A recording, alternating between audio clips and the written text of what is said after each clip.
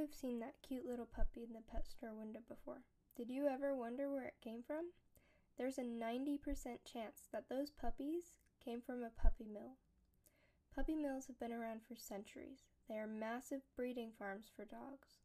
The dogs being bred in the mills are treated horribly and often do not live very long due to various health problems caused by their soiled environment.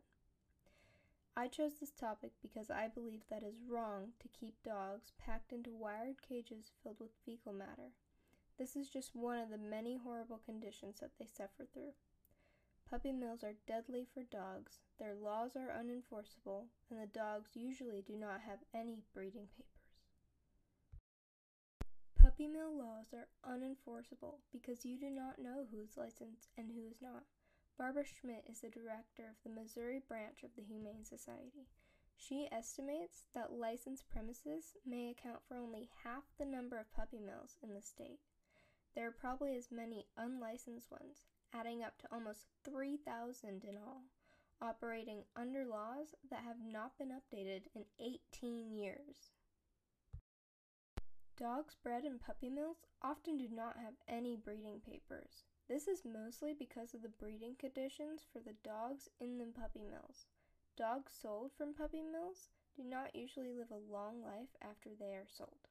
Take London, for example, a small dog who was bought by Miss H. When Miss H visited the breeder, they refused to let her see London's parents or her breeding papers. Puppy mills are deadly for dogs. All dogs in puppy mills can be slaughtered at any time for any reason.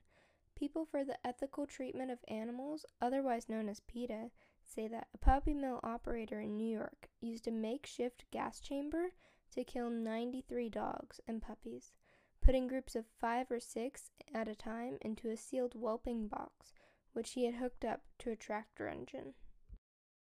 Puppy mill laws are unenforceable, deadly for dogs, and usually have no breeding papers.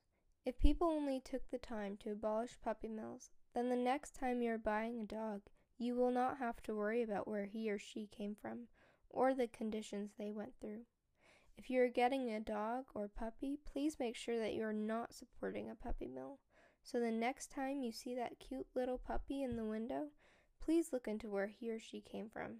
You may be surprised.